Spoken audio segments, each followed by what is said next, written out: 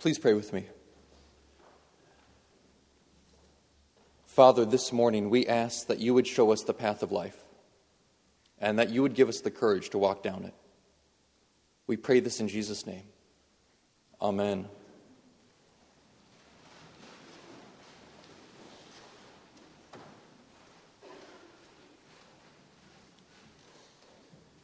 All of us have a happiness equation in our heads. A formula, a recipe of what will make us happy. We may be conscious of it, or it may be unconscious, but it is there. If you were completely honest with yourself, what is in your equation? What are the things that you knew if you only had them, your life would be happy and complete? I'll show you my equation. If you can't see it, it's okay. I'll walk you through it. So here is my equation. Good friends, good relationship with family, rewarding and meaningful work, a certain level of income, emotional and physical intimacy with the opposite sex, a vibrant relationship with God, good health, and giving away some portion of my life to the kingdom. I think this is a pretty good equation, don't you? And you can use it if you want. Some of these things are present in my life, and some of them are not. Here's the question I want us to explore today. What does Jesus think of our equations? If he were to write our equation for happiness, what would it look like? What would be the same and what would be different? I think he would take our list and crumple it up and throw it away. We know that none of the things on that list are bad things. They're good things. But God wants to change my orientation from focusing on myself to focusing on him and others. That list is all about me and what will make me happy. It's focused on me. What makes me say that I think Jesus would take our equations and throw them away? Look at John 12, verses 23 through 25. In that passage, a group of Greek people who worship Yahweh came to Jerusalem to worship at the Passover festival. And they asked to see Jesus. It's not clear that Jesus physically gives them an audience, but he does honor their request. He sends this message back. He says, if you want to see me and know what I am about, this is who I am. If you want to know what it means to have the life I offer, this is what it means. He starts off by talking about himself. In verse 23, he says, the hour has come for the Son of Man to be glorified. I tell you, unless a grain of wheat falls into the earth and dies, it remains just a single grain. But if it dies, it bears much fruit. Then Jesus takes this principle and universally applies it to all when he says in verse 25, those who love their life lose it, and those who hate their life in this world will keep it for eternal life. That's a variation on a song that Jesus sings in gospel after gospel after gospel. In Luke 9, he says it this way, those who want to save their life will lose it, and those who lose their life for my sake will save it. Respected biblical scholar Leon Morris, when he looks at John 12, he says, the verb translated there as lose often means destroy. Loving life is a destroying act. Morris says, Jesus is saying that anyone who loves their life is destroying it right now. there's a reverse economy at work. Those who think they're building up a good life by keeping it for themselves, instead of actually building it up, are tearing it down. And those who die to the desires of their own lives and give their lives away in service to Jesus are the ones who get back way more than they ever thought they would. A college professor was recently describing to me how they try to instill this truth of Jesus' reverse economy in their students. There's one course he teaches each year, and when he hands out the final tests, he puts a sticker, a star, on the back of one of the tests. And whoever gets that star can do two things with it. They can either use it for themselves and take it to the professor and tell them which question they're having trouble on, and the professor will explain it and give them the correct answer. Or they can give the star to somebody else so that that person can use it. But here's what the class doesn't know. If someone were ever to give the star away to somebody else, the professor would automatically give that person a perfect score on the entire test. So year after year, he's doing this.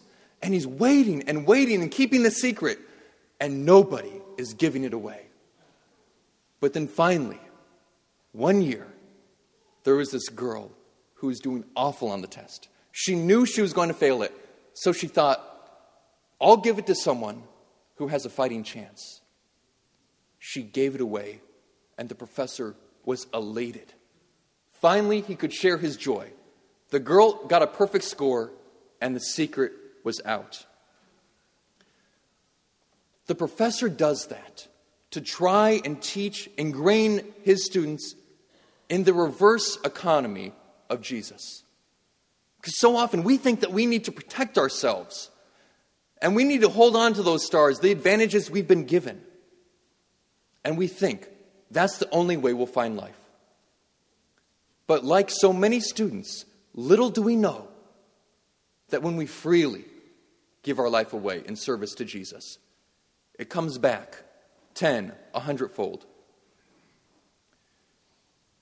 George Mueller was a man who was known as having a vibrant life. In the 1800s, he established more than 100 schools, and he served thousands and thousands and thousands of orphans. And one day someone asked him, what's the secret to this zest for life you have? And he said, there was a day when I died to George Mueller. His opinions, preferences, tastes, and will. Died to the world, its approval or censure. Died to the approval or blame, even of brethren or friends. That snapshot captures what it means to die to ourselves and give our lives away in service to Jesus. But of course, it's one thing to mentally understand that, and quite another thing to walk it out. I told the children at the 9 o'clock service during the children's talk that yesterday I was mean to a friend, did some bad stuff, and had to apologize. And I've learned something about apologizing over the years. I've realized it doesn't get easier, and it's still the right thing. And I thought when I grew up that I would stop doing mean things and would stop having a need to apologize. But it turns out not so much. And that's kind of how I thought it would be with dying to myself. I thought that once I did it, it would be over with and complete and wrapped up, and I wouldn't have to again.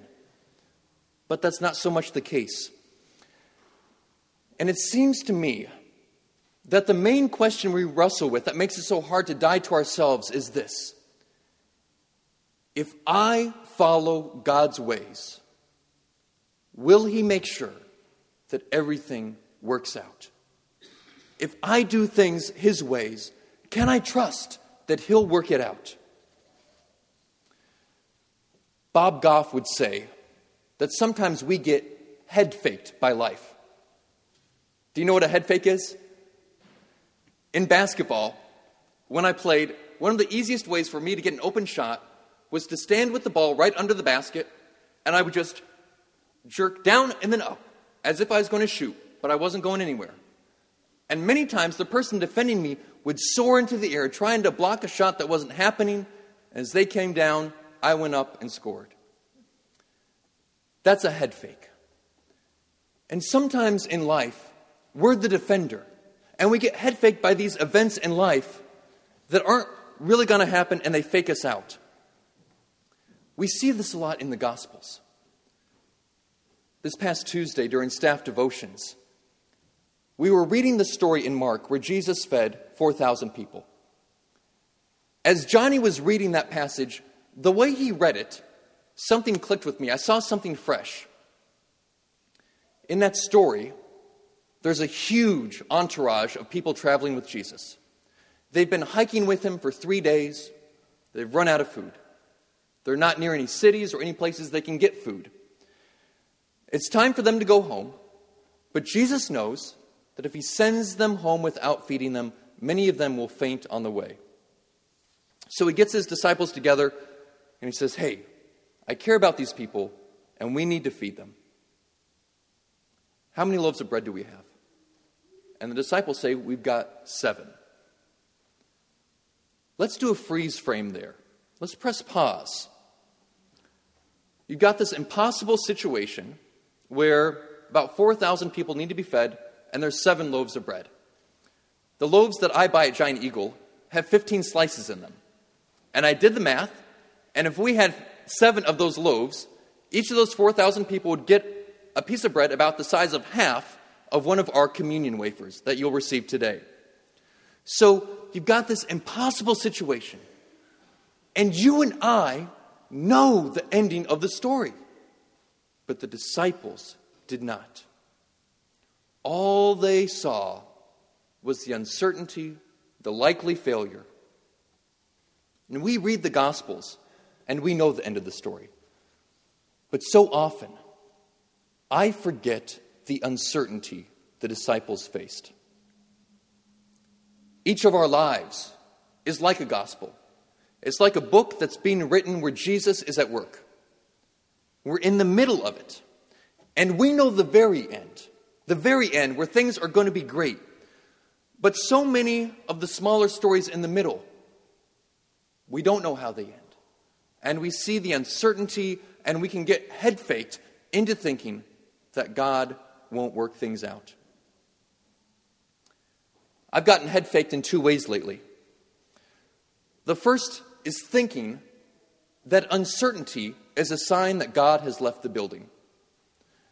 And the second way I've been head faked is thinking that I have completely and always given my life away. Uncertainty, that first one, is often a head fake. It isn't the final word. Don't confuse uncertainty with the absence of God's presence. That's a head fake I fall for time and again. And sometimes I get head faked into thinking that I've given everything away for Jesus. But I realize that just because I've given my life away once, doesn't mean that today I'm totally giving it away. There have been times in my life when that has been the case. I think of when I was in college and I had 2 requirements for my major and my career. They were, what would make me the most money and the most popular? Pretty simple. Giving those things up was not easy. But when I sought what God wanted and died to what I wanted, I found much more life than I would have with all the money. I surprisingly discovered the kind of life that I did not know existed. But let's fast forward to today, and I've realized I don't always fully give my life away. In some areas I do, but in others, I'm not. I found myself thinking lately, God, I'm giving my life away. When are you going to fulfill the rest of the things in this equation? When are you going to fulfill your promises? I'm doing my part. I've paid the price. Now give me what you said you would. And then I realized I was just using that as a bargaining chip with God. As Father Jonathan pointed out a couple weeks ago, You don't give a gift to someone and then say, okay, where's the good stuff for me? You don't give a gift and say, that will be $5. You give a gift without expecting anything in return.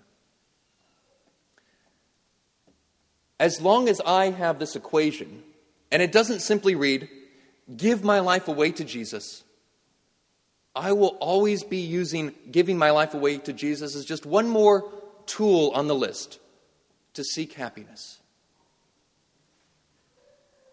I need to get back to the place where I'm giving my life away just along for the ride, where I lose myself in service to the kingdom, not expecting anything in return. I've got one last question for us this morning. When we realize that we have not died to ourselves, how do we identify those things we need to die to? Prayer and immersing ourselves in Jesus' teaching. Hopefully, as we immerse ourselves in his teaching, we'll begin to see things where our lives don't match up with the life he has for us. And at that point, we can take one of two paths. We can either take a detour around those things, or we can die to our desires and submit to his will. George Mueller's quote from before provides a good roadmap of things we might need to die to. I'll read it once more. There was a day when I died to George Mueller, his opinions, preferences, tastes, and will. Died to the world, its approval or censure. Died to the approval or blame even of brethren or friends. As we approach Holy Week, are there things that you and I need to bury and put in the grave?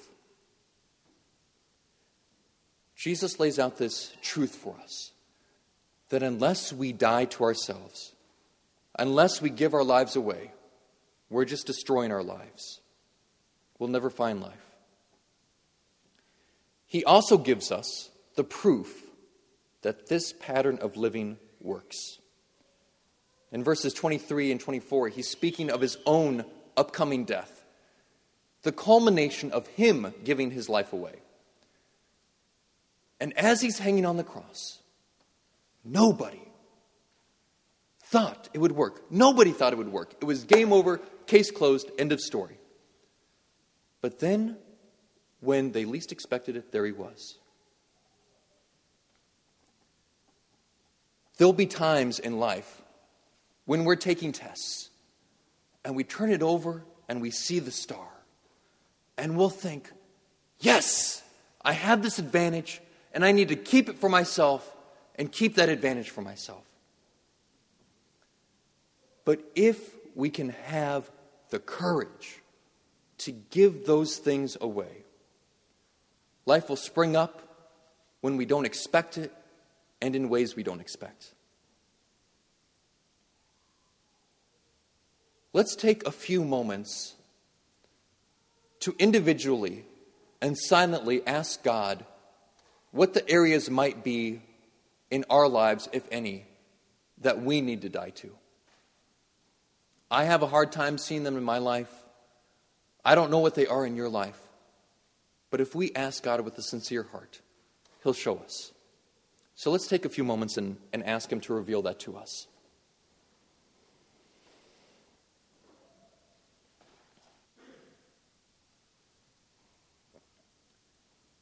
Father, we thank you for showing us the path of life.